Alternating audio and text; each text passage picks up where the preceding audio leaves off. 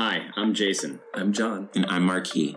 And this is Just Getting By, a free talk forum about the creative process and the wounds that hold us back from achieving our goals. Each week, building a roadmap through dialogue with working and struggling artists about how to better manifest a successful show business career.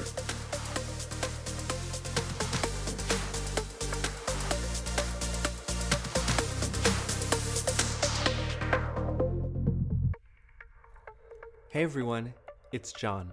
This week, we spoke to Caitlin Zaz and Chinaza Uche. They spoke to us about marrying their high school sweetheart, navigating gender roles within their relationship, and being married to a fellow artist. We also discussed gender and racial biases within the entertainment industry, juggling commercial pursuits with passion projects, viewing failures as learning experiences, and the ways fame affects friendship dynamics.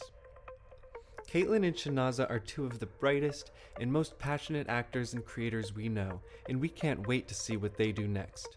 Make sure to check out Chinaza on Dickinson, a new series streaming now on Apple TV+. This is our interview with Caitlin Zaz and Chinaza Uche.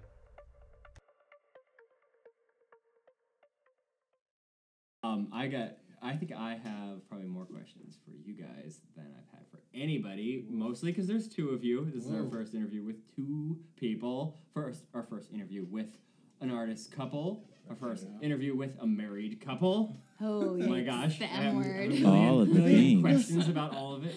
How long have you guys known one another? We've known each other for 15 years? Mm-hmm. No. That's we've known each other longer. We've known each other for like 16 years. Yeah. You met in high school? We met in high school. Oh, nice. That's crazy. I was just having a conversation how like most high school relationships don't last out of high school because my nephew is going fresh out of college, but like was with his high school sweetheart and is like kind of going through it. And I'm just like, look, girl, like, don't nobody care. Like, because, we all, like, have these crazy experiences in high school, and it's usually hard to have the same trajectory as someone that you grew up with. Yeah. So how did that happen for you? Whew. I guess I was 16 and you were 15. When we met. Yeah.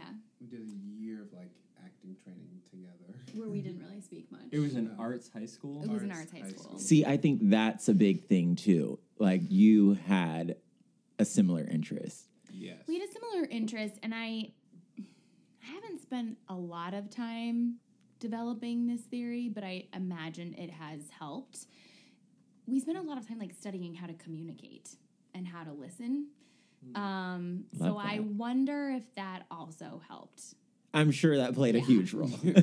Not that we're pros at it by any means. We're like still learning. But even having the capacity to think about how you're communicating is a big part of building better communication. Yes, and had like a shared emotional language at a pretty young age because then we both ended up going to ETW, which wasn't planned really. No. I applied to like 10 schools, like, why do we do that? But that's what I did. And then got into NYU and was really excited by that. But we had our they place you randomly. Like, right. Terry Knickerbocker was my auditioner. So when I said ETW, I actually remember being really anxious because I was like, yeah, ETW or Atlantic, which couldn't be more different, but I had like no idea really anything about the studios. And he was like, okay, I'm going to put you down for ETW. And I was like, yeah, but like also Atlantic because I wanted to get into NYU and I was worried if he just put down ETW, I wouldn't. But I think it may have been because I doubt that many people walked in at that point and said, yeah, I want to go study experimental theater. Right, and very few have already had Grotowski physical acting training, that specific technique. So I think that kind of helps. Because you did that in high school, right? We did a little bit of it. But a couple of our teachers from high school had gone to ETW. Yeah, that's true. So we at least even knew what it was. And I feel like, I don't know how many kids were like, like you're saying, coming in and being like, I want to be a TV star or a thing star, and being like, I'm interested. I want to be an artist. Yeah. Yeah.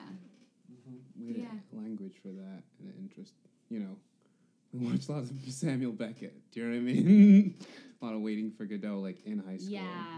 Yeah, we did watch a lot of those videos.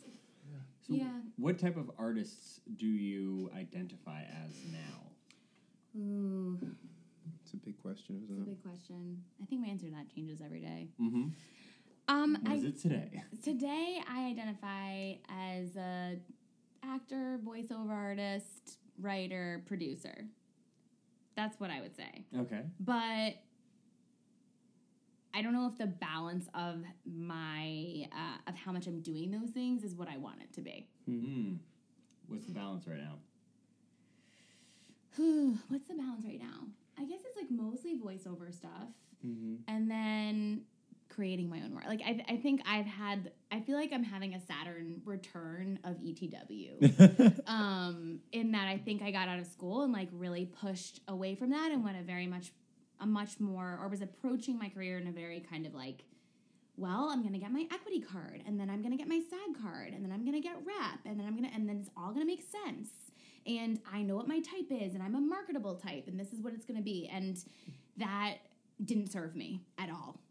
And so I think I've like run up against the same wall many times, and it feels a bit like a cosmic joke because I think I have so fiercely pushed away my ETW roots of creating, and now I'm like, oh no, that was the thing all along. It's like you had the shoes on the whole time. All you had to do was click your heels.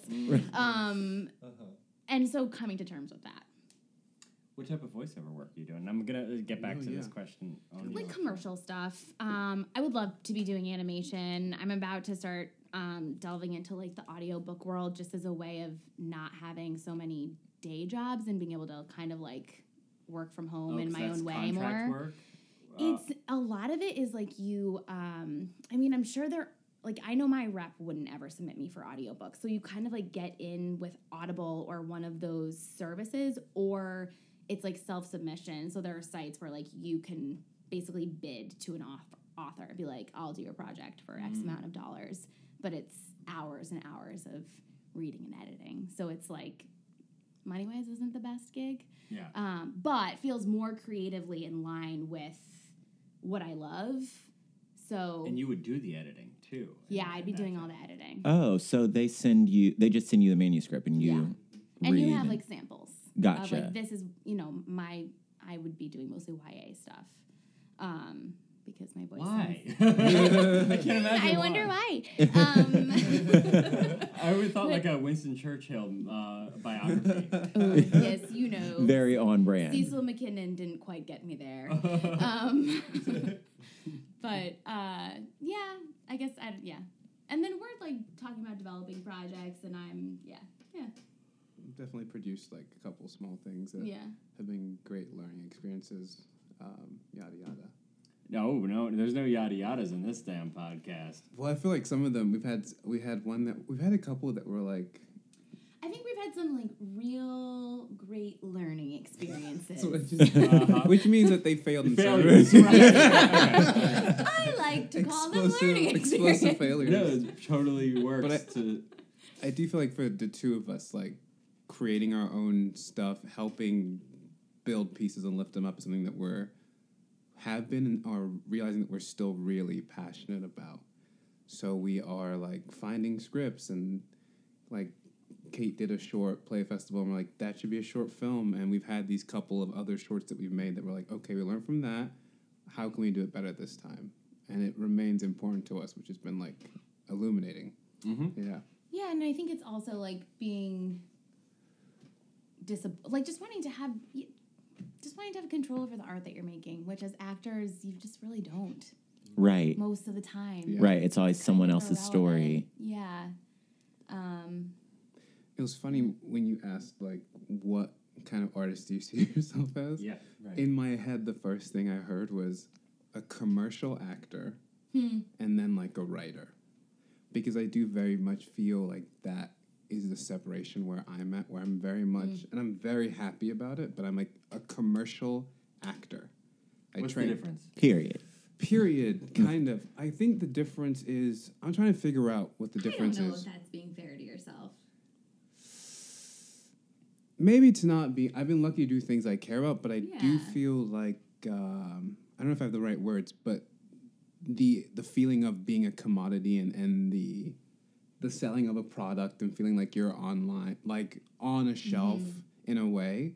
Not complaining, but that feels very much a part of my life as a commercial actor, which is different than like doing a piece with Christine Lee and being like, we're creating something or generating something, yada, yada. Well, I think it's funny too, right? Because like you ultimately realize that the dream, that's what it is, right? Like the dream of like being this actor who's going to get do all these things and play all these roles is really you're going to be on a shelf, aka your agent's or your rep's shelf, and they're going to figure out when they can make the most money off of you. Right. Or it takes a lot of work to cultivate whatever that specific thing was where you're like, have that mix of I'm on a shelf and I'm also, and the work that I'm doing on that shelf is also in line with what drives me as a passionate artist, human. And figuring out when you can say no, like learning when you shouldn't say no because you really need to just be working and like building reps, and when like that shouldn't be your knee jerk, like that shift out of that space into no, I can say no because this artistically is not fulfilling to me, and I have this other opportunity that may pay a lot less money or may not make sense, but is more artistically fulfilling. Right. Choosing to prioritize that and knowing once that project ends and you're in between passion projects, you can still do some commercial stuff. Right? It's always maybe a juggling act. And like if you're feeling frustrated, you know, like there's too much of one, not enough of the other. Like, I don't know if you have to say commercial actor period, because at any moment, right, you could just take on another project. Like, like you're saying. And I guess commercial actor period probably isn't fair. Yeah. Exactly. It just like isn't fair. But it's cool that you get like commercial work. I mean, that's awesome. Yeah. You get those paychecks. Yeah, it's great. Yeah. And it's better for me, too. It's better for me. Well, I mean, I think the most challenging thing we've encountered as an artist couple is like it's really hard for you both to be pursuing 100% because it's like you either have to be independently wealthy or you can't afford to live in New York City, at least. Right. So I think that's been a balancing act that we've definitely had to manage throughout the last 10 years. Yeah. So what's amazing for me about him working more commercially is that it gives me more space to create my own stuff, which I think is good for both of us in some ways. Yeah, I think that makes a lot of sense because when you book one of those commercial roles, you are getting, you know, a pretty good payout. And if it's a national spot, then it's something that can give you a good little cushion for a while. Yeah. But we're not just talking advertising, right? We're talking like you're just talking about doing roles in movies. Yeah, and I'm not. Trust me, I'm not complaining. I think what happened was seeing you two and being reminded of ETW. I just remember being like, "Oh, the work I'm doing is very different from that." I'm totally like, it's That's great and fulfilling. But I was like, "Oh, right, it's been a while." That you've been doing. Yeah. I think over the last couple years, it's been a shift. I'm doing a lot more TV and film stuff. I did an independent film called Nigerian Prince that went to the festivals. I'm on a new Apple show. That's the kind of stuff that has been doing. And I think we're still processing that shift because it's pretty recent. Do you know when the Apple show comes out? Comes out in the fall. Yeah. Oh, okay, we'll have to Apple release TV this episode Plus. around the same time. We'll let you know we're trying to do out. that. We're releasing, we're releasing Ronald's episode when his Netflix show comes out, and Olivia's episode when Lodge 49 comes out. Yeah, you know. So when I have a better date, you can see him here. Yeah. Wait, are you on an NDA? Like you can't even tell us the name of it? Oh, I can tell you. It's called Dickinson. It's about Emily Dickinson. Oh, cool. It's set back then, but we all talk like it's today. Kind of. But I think the idea is that like she was a politically aware and as complicated as women are today. So let's treat her that way, and it's still a comedy. So I think it's gonna be good. So Apple TV Plus, Apple TV get Plus. Do it. Are you both represented differently? Yeah. You're represented Caitlin for voiceover work? Yeah, I'm rep for voiceover work, and like that's been a tough road, the rep road for me. Interestingly, not for voiceover. Like, that came once I went down that road, that happened very quickly. But the rest of it has been very challenging. You know, I've met a lot of people that are like, oh, I think I could do voiceovers. And it's, when did you have that moment? And how did you proceed? So I guess it was a couple years ago. I was just, like, really artistically unfulfilled and running up against walls and was like, what else can I do artistically? So I reached out to a mutual friend of ours who's done a lot of voiceover work, and kind of just picked his brain on it, was like, what's the deal with this? Like, how do I get into it? I know it takes a lot more skill than probably most people would guess. As most, everything does. Right? Yeah. So how do I do this in the right way? And he recommended a really wonderful teacher named Marla Curbin, who was an agent for years, and now she coaches on the side. So I worked with her a bunch. She helped me record a demo. And then because she worked as an agent, she has a lot of connections. And so that was an easier road for me in terms of getting rep, because I had her kind of vote of confidence. So yeah, that's been my voiceover road. And I really enjoy it. Like, I mean, we've talked about this before, because he goes in for voiceover auditions and is often very anxious. And at one point I said to him, I was like, I just, like, love going in there and, like, being in the booth and putting the headphones on and I just love the whole experience of it. And he was like, really? I did not feel similar. Yeah. So, which was just an interesting moment to be like, oh, this is something that I'm, like, really jazzed about, that aside from acting, like, I don't have, you don't have that many things that you're like, I just, like, love every piece of this. And it's yours. I mean, it's your passion now. Yes. And it can be singular within a dynamic where, when I reached out to you guys, I was going to reach out separately to do them, because it didn't occur to me to do an episode with a couple, and Shanaza pitched, like, oh, no, we think it would be smart to do it, like, that whole perspective, and John was like, oh, 100%. So, and we're really thrilled that we are, and that's, the dynamics of being in an artist couple. John and Marquis are a great example.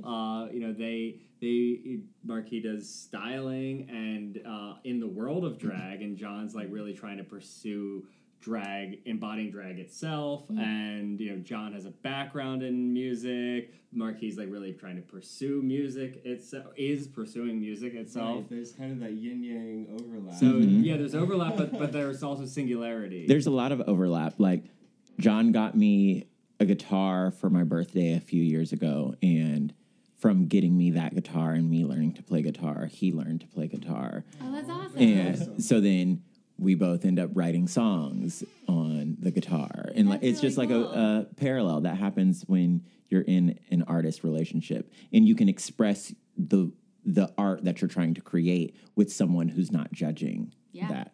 Yeah, we can relate with that struggle of before one of you hits that commercial success as an artist, of, like, one of you has to really sacrifice in order to put the bread on the table in terms of time and space to do that. So it's like push and pull there. Yeah, and you can always be, like, on that road to success, or like, I just had a big write-up in Paper Magazine, and it's like, that's awesome. thank you. But it's like, that doesn't pay you any money. Right. Right. So it's like, oh, great. People are finding out who this person is. However, are you going to pay me? Right. So there's always that push and pull. Yeah, it's definitely totally a challenging thing.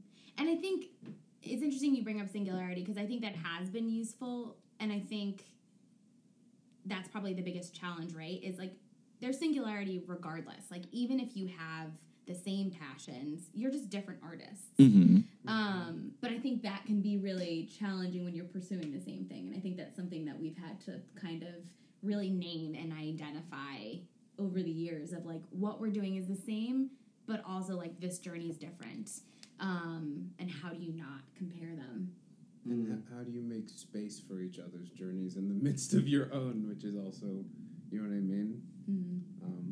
Something it can be really challenging. We've actively had to, like, sit down and be like, okay, are we making space? Like, how can we make more space? I don't feel blah, blah, blah. And, like, what roles are serving you, right? Like, we fall into our own domestic roles, for lack of a better... who cooks? You're like Postmates. Both of us cook. Yeah. You trade off. You cook together. We don't really cook together. Never. Our kitchen is like not that. We don't have that much counter space, and so cooking together can be like just a little too. Yeah, it's more like get out. I think it's more for me. I definitely am like I need personal space. Just like I need personal space, please. I think I'm also just more of a messy cooker. So Caitlin's a lot I can see more, that with you. Yeah. So I feel like I'm a stress. I love that for you. But I think I stress you out when I'm in the kitchen as well. Because I'm like, oh, I just pour this in and then turn this over and it feels, Yeah. And you're like, get out. We have to eat this. So. And I don't like use measuring utensils that often unless I'm making something really specific, but I think I'm just a little bit more calculated. Yeah, and like I enjoy baking, which is just so much more precise than cooking. So we just have a different style. Fair enough. Yes. But I mean there are definitely but I think that's a good example of something that like just we definitely have had to name the things of like, okay, so I always do this thing, but like why am I always doing this thing? Am I always doing this thing because like I love doing this thing? Or like is there room for us to not have this and have those conversations about the kind of domestic roles or the roles that you play in the relationship not having to be constant as a way of supporting each other in our art as well. Because they also mirror out into the real world. I can't, you know what I mean? Like, there are habits that I don't know. It's like, if it's in your kitchen, it's in the real world, and you're like, I mean, honestly, trying to, like, stop, like, straight up patriarchy and misogyny as one part of it. Mm-hmm. So some of those habits, you're trying to be like, if we can fight that at home, maybe we can fight that in the way we navigate certain rooms and certain spaces in the real world. Mm-hmm. Yeah. Yeah. I love that. It's like putting forth that equal amount of effort between the both of you instead of it being like, oh, the man needs to do this or the woman needs to do that. Yeah. And just allowing there to be a question, because I think part of my like awakening as a woman in my mid to late 20s was because I grew up in Connecticut in like a very affluent liberal area that, you know, I was always told like women can be whatever men can be. You can do whatever you want to do. And so I think my sense of like that dynamic was very warped in that it took me until I was in my 20s to be like, oh no, there's so many spaces that I walk into where I'm not treated as an equal. Like what? Well, so I mean, I think the one that comes to mind is I, for years, worked as my day job was I worked as the assistant to a technical supervisor on Broadway.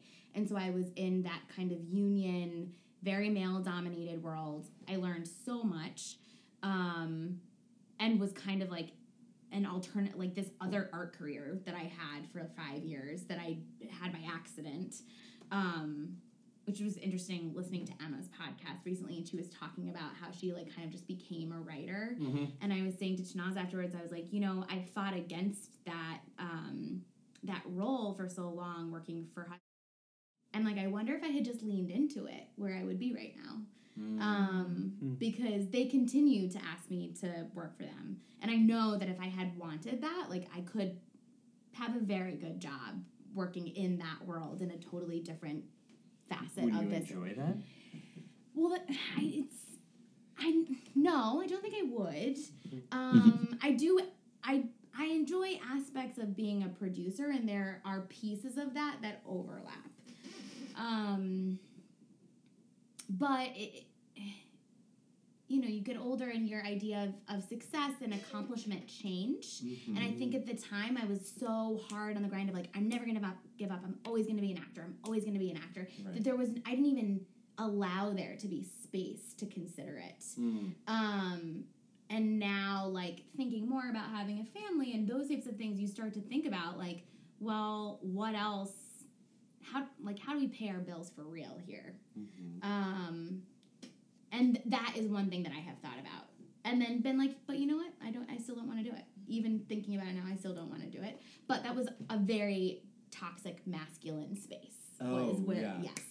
And that was the first time that I was really forced to confront that, like, I would always be the assistant. I would always be the secretary. But I was their boss.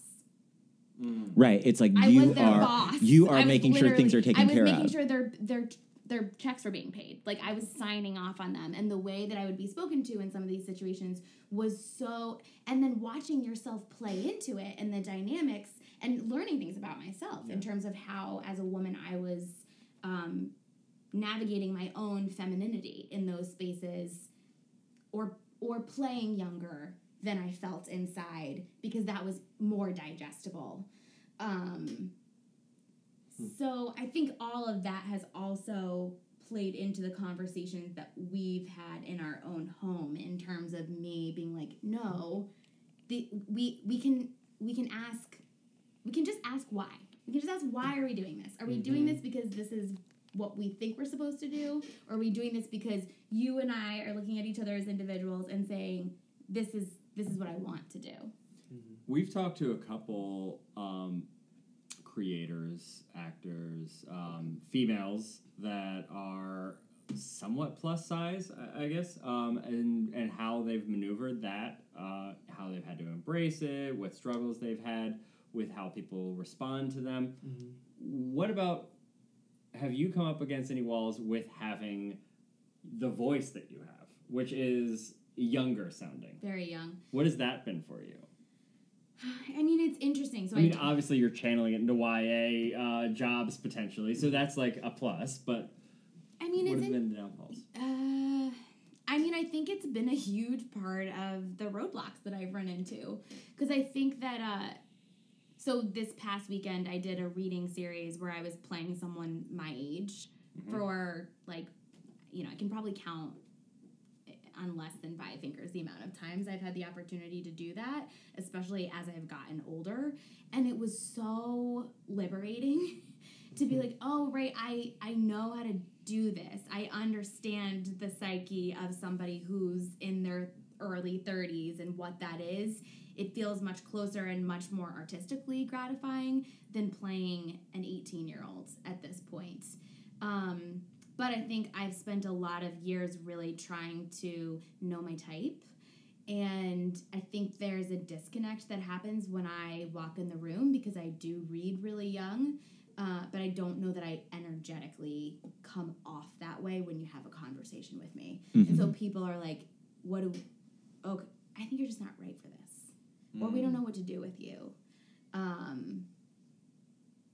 And I don't know what the answer to it is yet. My friend who directed it was just saying that it was really nice to see me play somebody who's closer to my age. And said to her, I was like, yeah, I mean, my hope is that, like, that means I'll work more as I get older, that things will start to, like, line up.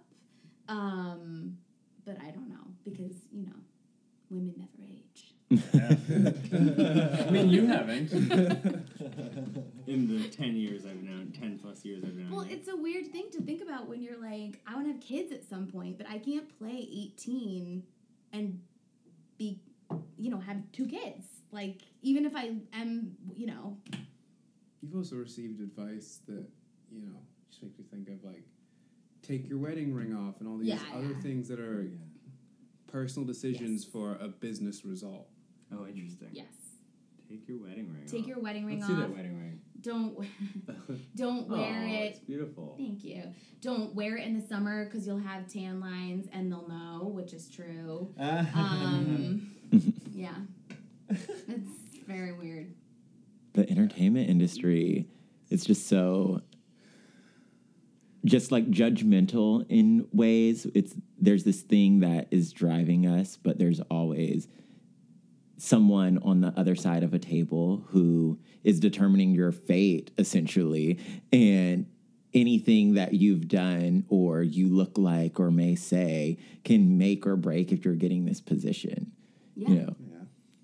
Chinaza, how is it being a black actor in 2019? I'm serious. How is it being a black actor? Yeah, like, would 10 years ago, did it feel different than it does now? Yeah. Has it gotten better, worse? I mean, you were cast in a movie called The Nigerian Prince. Right, would that even existed the way it did 10 years ago? Yeah, and are you happy that you were cast in a movie like that? I mean, obviously you are, but, like, yeah, totally. are you also, like, Like, well, but why am I not cast in, in something normal just because I'm a normal guy, too? Yeah, it's like such a big question. I feel like when I left school, I definitely was confused because I'm not sure if anything at NYU really prepared me for the realities of being a black actor in the commercial world in any way. I think I was confused. I think that's what it was like, but luckily I found some spaces like MB National Black Theater and stuff to be like, oh, while you're confused, we're still like interested, like come share in this space. And I feel like my version of that was that I got to do play. I don't know. At some point I realized I am a black actor. I will never not be a black actor. Everything my body is in, it is a black body in that piece. Right. And that's actually empowering and freeing in a way, because then it helps to make decisions and in a weird way put that body in this time to use. And I feel like I've had the opportunity to do that, especially in plays over the last few years. And I think things are opening up, obviously. Diversity is a big buzzword, even more buzzier than it has. Right now, it's a big buzzword. And I think the pros of that are stuff like, I got to do a play about Nigerian immigrants in the 70s, and I am not sure if that play would have existed in a commercial theater 10 years ago. Mm-hmm. But it did 2 years ago, and that was because people were like, we do want new stories. So I think there's a lot of pros. There's a lot of hunger for new stories and new bodies without maybe a structural change. So I think that's the main wrestling. And I think what that can make a person feel is that then you need to get what you can out of a moment because you don't know if the moment is actually real and if it will last. Right. And even thinking like that makes you not happy. Nigerian Prince specifically was actually a very positive experience because I'm not sure that film would have been... I mean, it was created from a grant that was like, we need voices. Does anybody have stories about other people, kind of?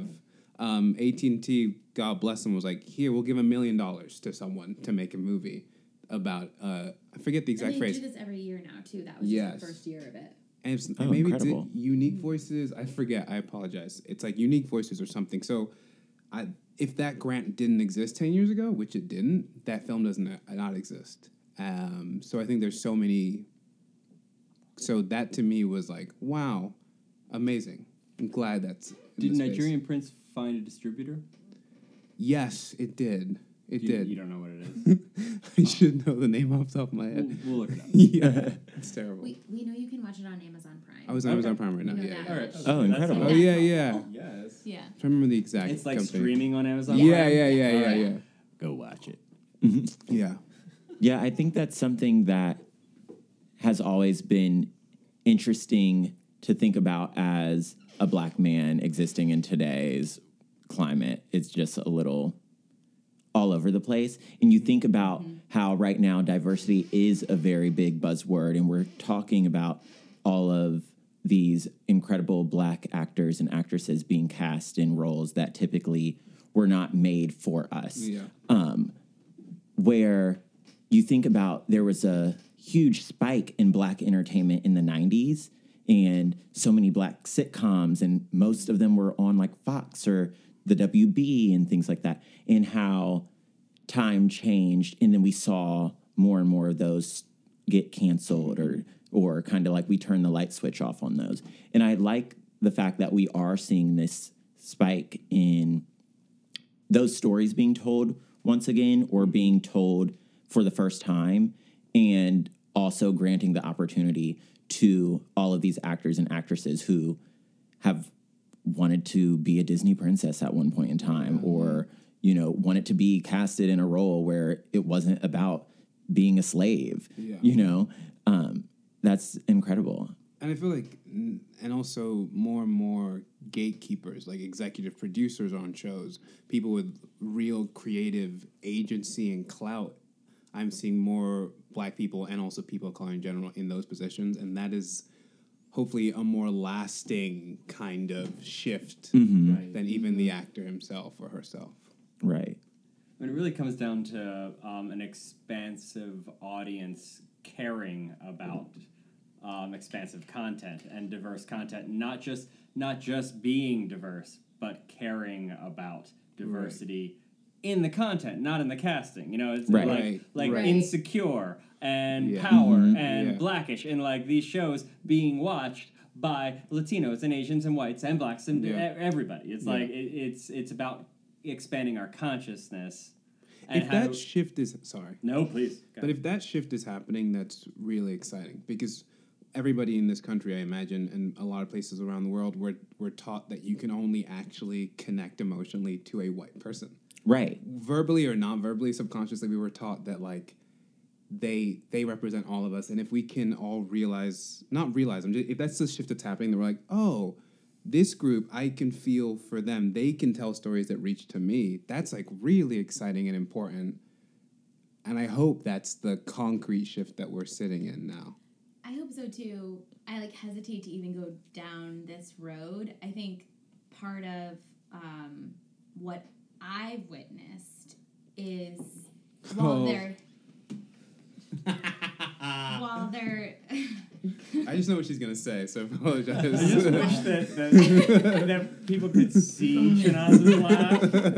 It's just like I've known it for 14 years, and it's like he's the kindest person, but he can look so cruel when he laughs really widely. But continue, Caitlin, please. We don't have to get too much in the muck on this, but I will say this, that my observation of it is, let me restart what I was going to say. So I agree with what Shanaza said. I hope what you're saying is true, and if that shift is happening, that's exactly where we want to be and should have been a long time ago. What I have experienced as a non-person of color is a lot of conversations where I feel like I'm being told that the reason that I can't get work is because it's going to people of color, and that's not true. And there's a huge problem with the agents and the casting directors using that line as a way of, I don't even know what it is. It's right? Scapegoating, but it's like it's connected to the intrinsic racism that exists in the industry, and it's really bad because I have so many conversations with white women and men who will be like, well, yeah, I mean, you know, like, but it's I'm not working because blah blah blah blah blah. And it's like, but that's not true. Please stop saying that. Please stop telling people that. There's so much work for you. There may not, yes, I guess, there are still white co-stars. There just are. There are still white under fives that are being cast. There are still white guest stars that are being cast. And the majority of the series regulars and recurrings on television shows are still white. That's my wife. Yeah. So I guess it's all to say that I hope you're right, because I'm very skeptical based on the internal conversations that are happening between white people in the industry. Well, see, and that's the big thing. Like, you just hit the nail on the head, because when it comes to this shift happening, the shift is happening culturally because all of the people of color are starting to feel represented. However, it creates this other shift where there's so many white people feeling like they're not being represented. But I'm sorry to tell Becky Sue down the street, hello? Like, baby girl, like, we have seen you on TV several times. I'm sorry. Like, hey, if you didn't get the role, maybe you weren't talented enough. If you didn't get the role, maybe it wasn't for you, or maybe there was another story that needed to be told. But it's like, to have that conversation where it's like, oh, like, I didn't get into this college because, you know, affirmative action, or I didn't like. Well, and that's exactly what it feels like. Yeah. It feels like the affirmative action conversation, and I think what's really challenging about it is I are frustrating is I don't understand why no one is like calling it out. It's happening all the time. We literally had a conversation this morning with this young man who is staying in our apartment for a few days, who just came here from Chicago, who was like, well, yeah, I mean, my agent tells me that, like, I'm not working because, like, you know, there's just more work for POCs right now. Like, looked at Chinaza and said that, and he didn't mean to be offensive at all, but I couldn't help but be like, why has no one told you that's not true? Right. It's like you do. It's like you still realize that there's 80% of people on TV are white. Yeah. Period. Yeah. Like, like, so that leaves a good like 5% margin for each group of color. Yes, and part of, I mean, what I did talk to him about a little bit was because I think also what's happening is they're bottom loading diversity, and so a lot of the diversity, and I think we're starting to see a shift in this, right? Yeah. It is changing, but a lot of the diversity is going to the under fives. And so if you don't have those credits, then your agent might feel like it's harder for you to book that role because the casting is saying they want diversity in a lot of those under fives, but there's still are under fives for white people. Like, it doesn't... It's just harder than it was maybe in 1997. But it's also just, like, still easier than it is for any person of color. Yeah. Like, it might be harder than it would have been for you even, honestly, 5 years ago. But it's still easier than it would be for any person of color. So what conversation are we participating in? Right. But it's surprising that you have people who are very close to you say some of these things, because it's easy. You have people very close to you who are your liberal, you know, whatever you want to list that thing about. They do this, they're shocked by this, and they still are I've had a friend say it to me in person in a way that I'm like, I don't know how to explain it. You're surrounded by, I don't know. You'd just be surprised how invasive of a thing it is. It's very invasive. I think part of what my experience with it has been is also that the power dynamic is so skewed in this industry that when you walk into the room as an actor and casting looks at you, or this happened to me. I had a manager look at me and go, I wish your last name was Rodriguez. If your last name was Rodriguez, then basically I could work with you. Everyone at this table knows what I look like. I did not, I mean, I should have looked at him and been like, you can't say that to me, right? Like, that's not an appropriate thing for you to say. But because the power dynamic is what it is, I ended up walking out and I had this moment of being like, oh my God, like, I'm not going to be able to work now because my last name isn't Rodriguez. And that's not real. Like, I should never have that thought. But because this person is the... gatekeeper. Is the gatekeeper and is also... What's the word I'm looking for? Like, the expert on it. Oh, right. I walk out as a smart individual who is in a relationship with a person of color, still having that feeling to some degree, and then have to, like, watch myself come down from it. Right. And that's the thing. And it's not even that you're having that feeling because it's true that that all of these roles are for people of color. No. It's having that feeling because these gatekeepers are making it about them. Yeah, they're making it about them. Exactly. So instead of just working with the people who can fulfill the role, it's like, oh, well, we're looking for this. And it's like, well, what you're looking for might not be what you find, honey. Right. So how about we broaden the horizon? Like, we broaden our spectrum and what it is that we're trying to do. It's like, I feel like what ends up happening in so many casting directors' heads is this thing of like, oh, well, there's this specific story that needs to be told. But when you connect with people on a human level, like, anybody can relate to the story. So then you see pieces of work come out like the Netflix series that just came out, When They See Us. And it's like so many people of color felt connected to that story because they've lived a certain life. However, so many white people were able to watch that and have feelings of all of the feelings, you know, all of the like white guilt, or may it be like just feeling like, oh my gosh, I can't believe that's happening to people, or outrage. Yeah, right. you know, all of the different Hopefully things. Empathy. Yeah, empathy. And that's the thing. Like seeing that, it's like when you start telling these stories, then you create more of a world where we can write stories where everyone exists in them. And we don't have to worry about like, oh, well, we need to tell this story because it hasn't been told, and we need to do this because it hasn't happened. It's like, let's just make it a level playing field. Yeah. Yeah, it's... That's why it feels like we're seeing the structural changes, but if we're not having the structural changes, then the band change is like not useful. And I think and that's why even talking about this stuff is important, because I feel like actually every feeling is valid if we can then thus discuss it and like exchange and but I feel like a lot of it is like we're now doing diversity. We have now fixed that problem without ever actually getting into what is the nitty gritty. What are you walking into rooms and saying to people? Mm-hmm. Like, what is your day-to-day practice of fixing diversity? Exactly. It's a problem to fix instead of finding a solution to why it happened in the first place. Yeah. And also, like, creating new coded language doesn't serve anyone, which is very that.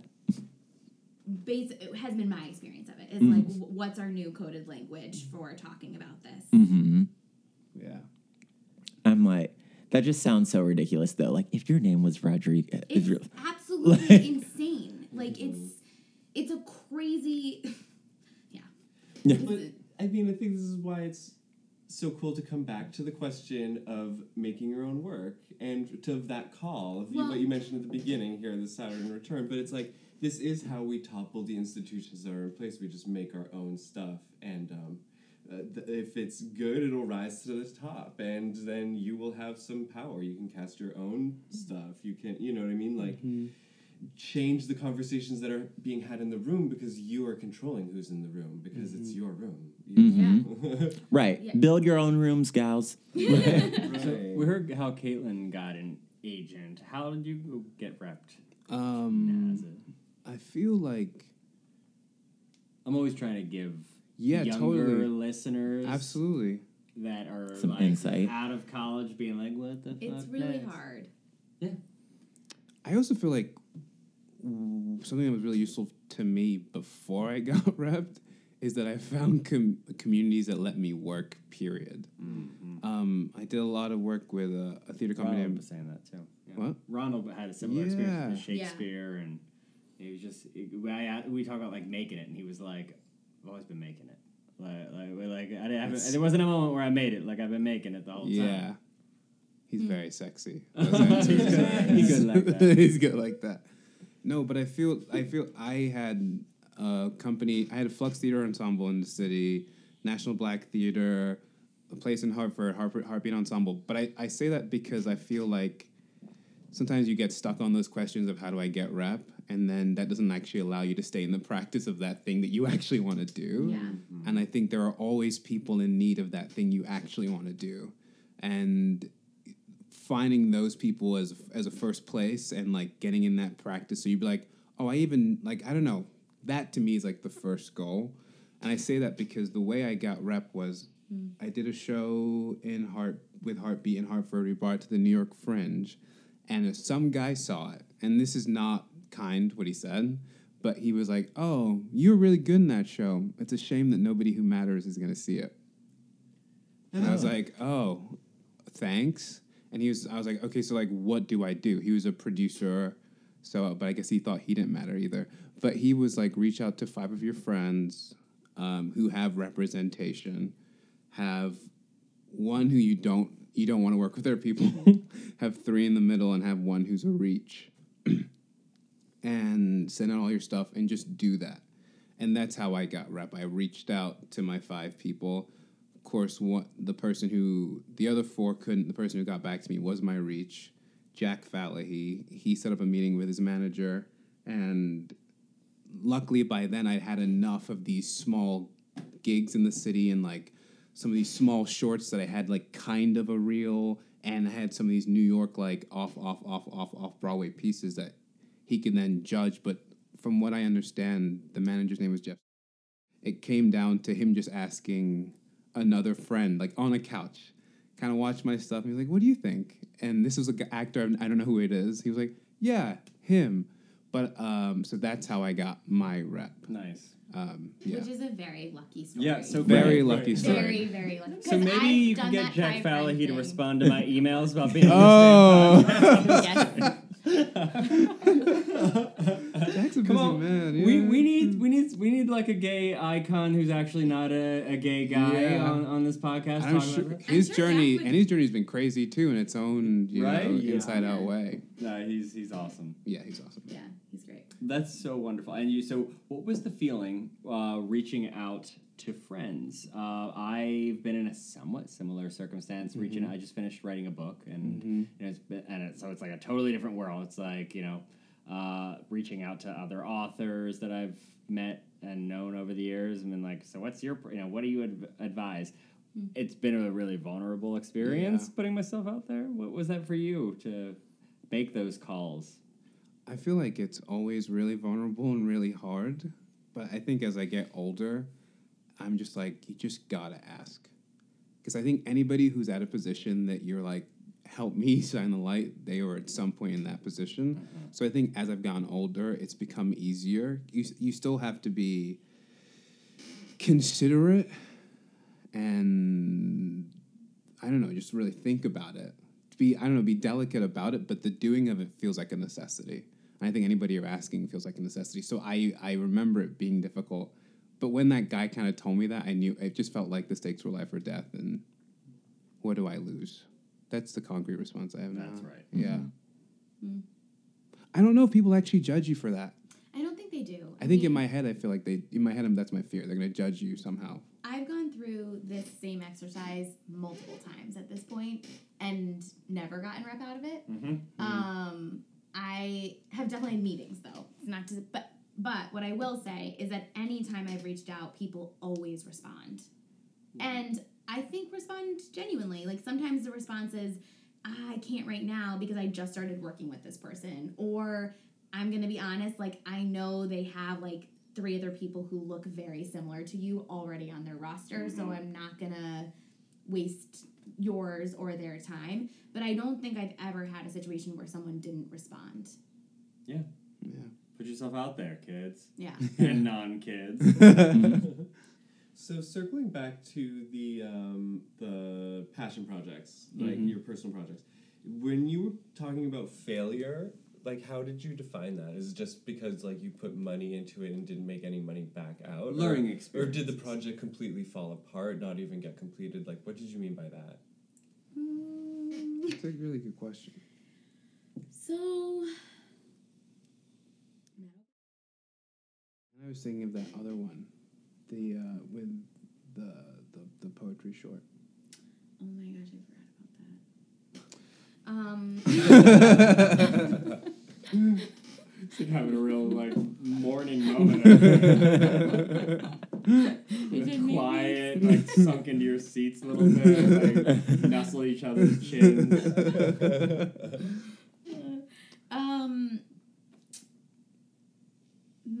So I think the biggest thing about it is knowing your collaborators. Mm-hmm. Because I would actually say in both of those cases, we genuinely wanted to complete the projects, but the people who held our footage did not as much. Oh. And I think,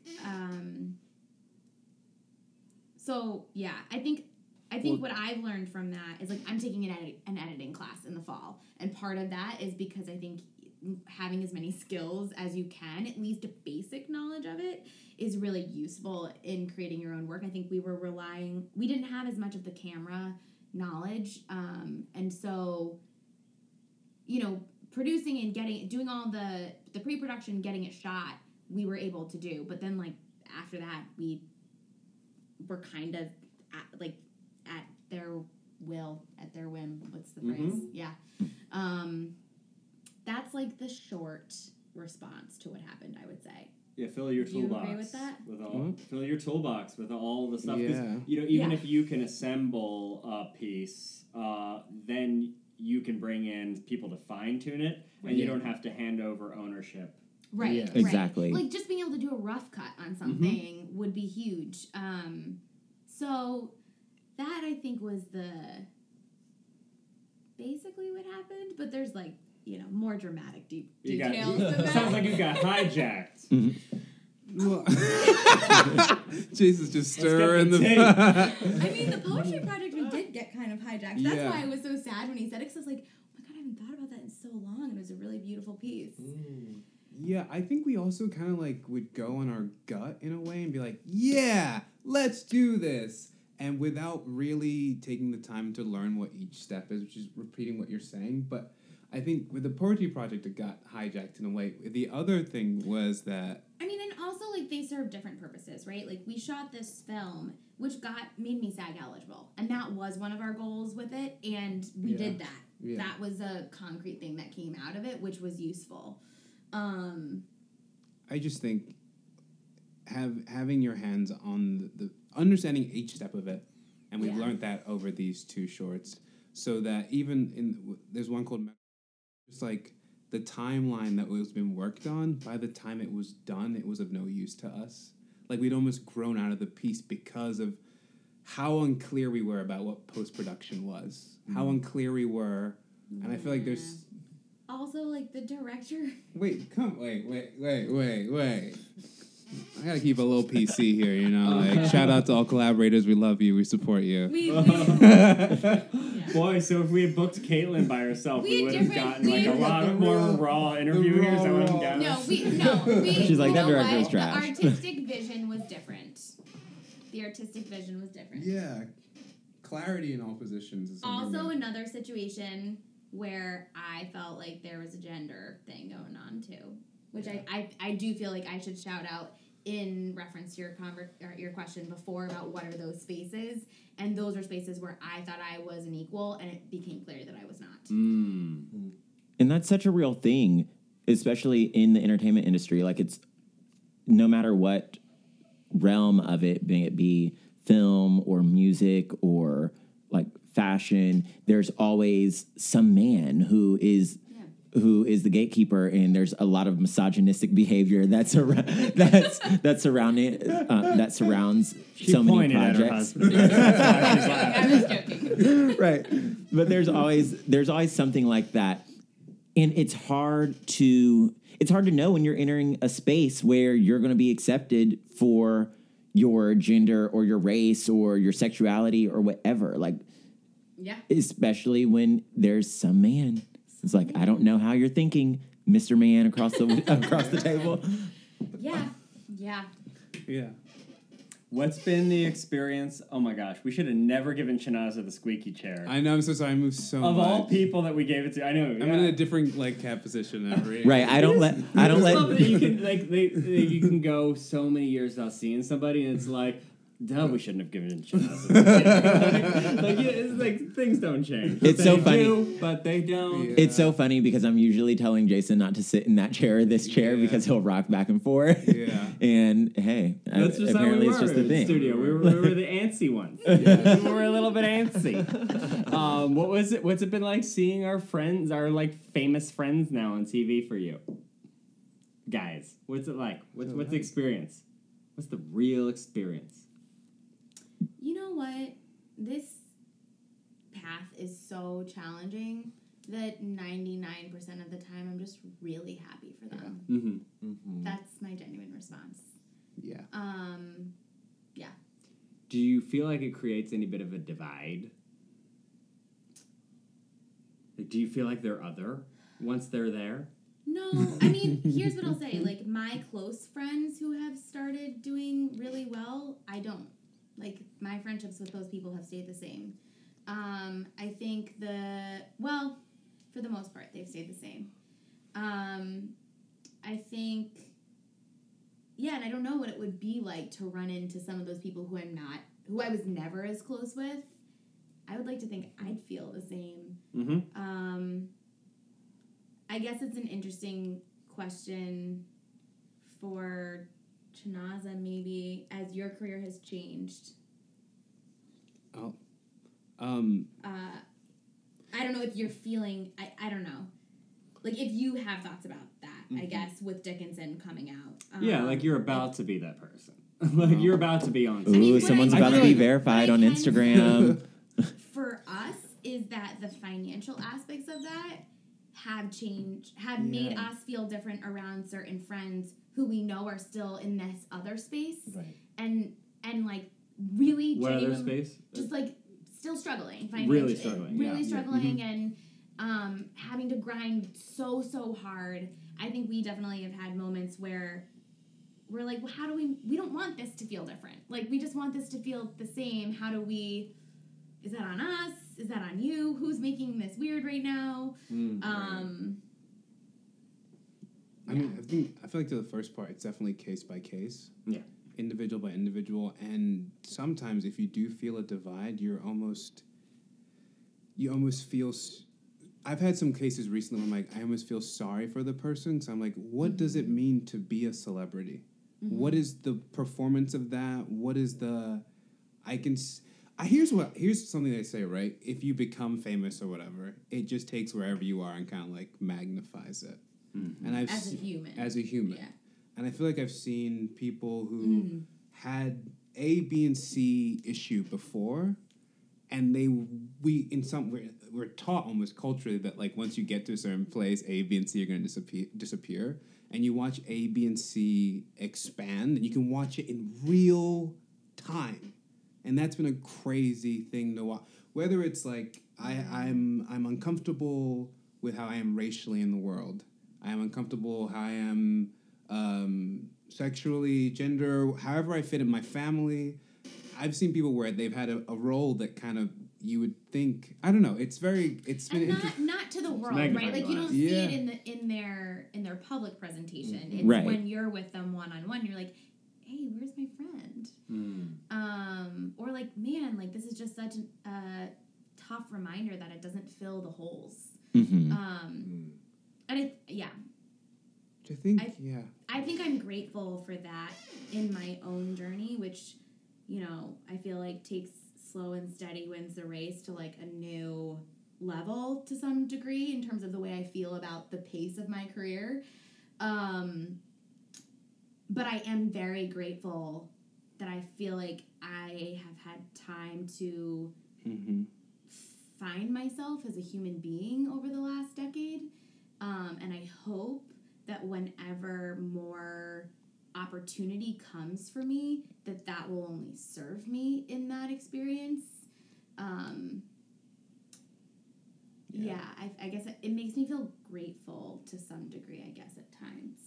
I just off that, it makes me feel like, oh, you, in a weird way, if you even want to do it, that thing, whatever that is, you better really know yourself and, like, in a weird way, get your shit together because it seems like it's a storm.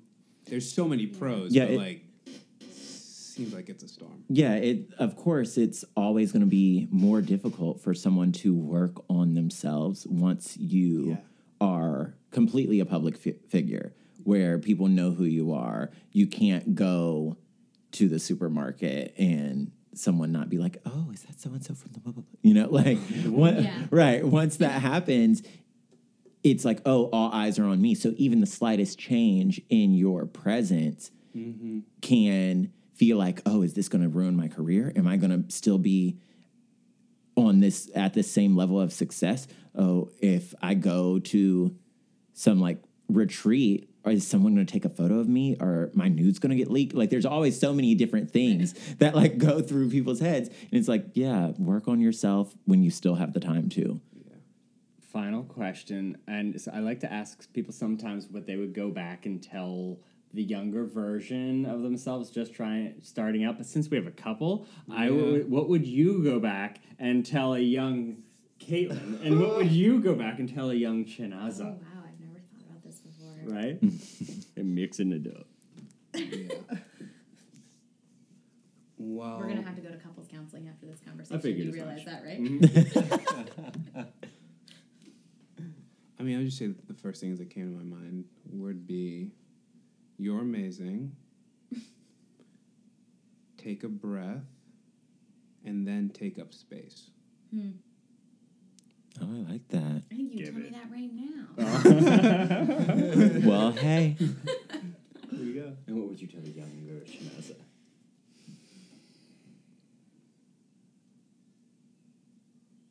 It's all gonna work out. Don't fret. Yeah. Nice. You guys are beautiful. Yeah, I love so this. much for coming. Yeah, thanks for having us. We'll turn the AC back on now. It's a heat wave, y'all. Right. Meanwhile, it's like 110 degrees outside, but hey, you guys got through it. We did. We rode a boat today. Also, really quickly, is there anything either one of you want to plug? I know we have Dickinson coming. No, I'm good. I'm good on the plugging right now. All right. Yeah. Sweet.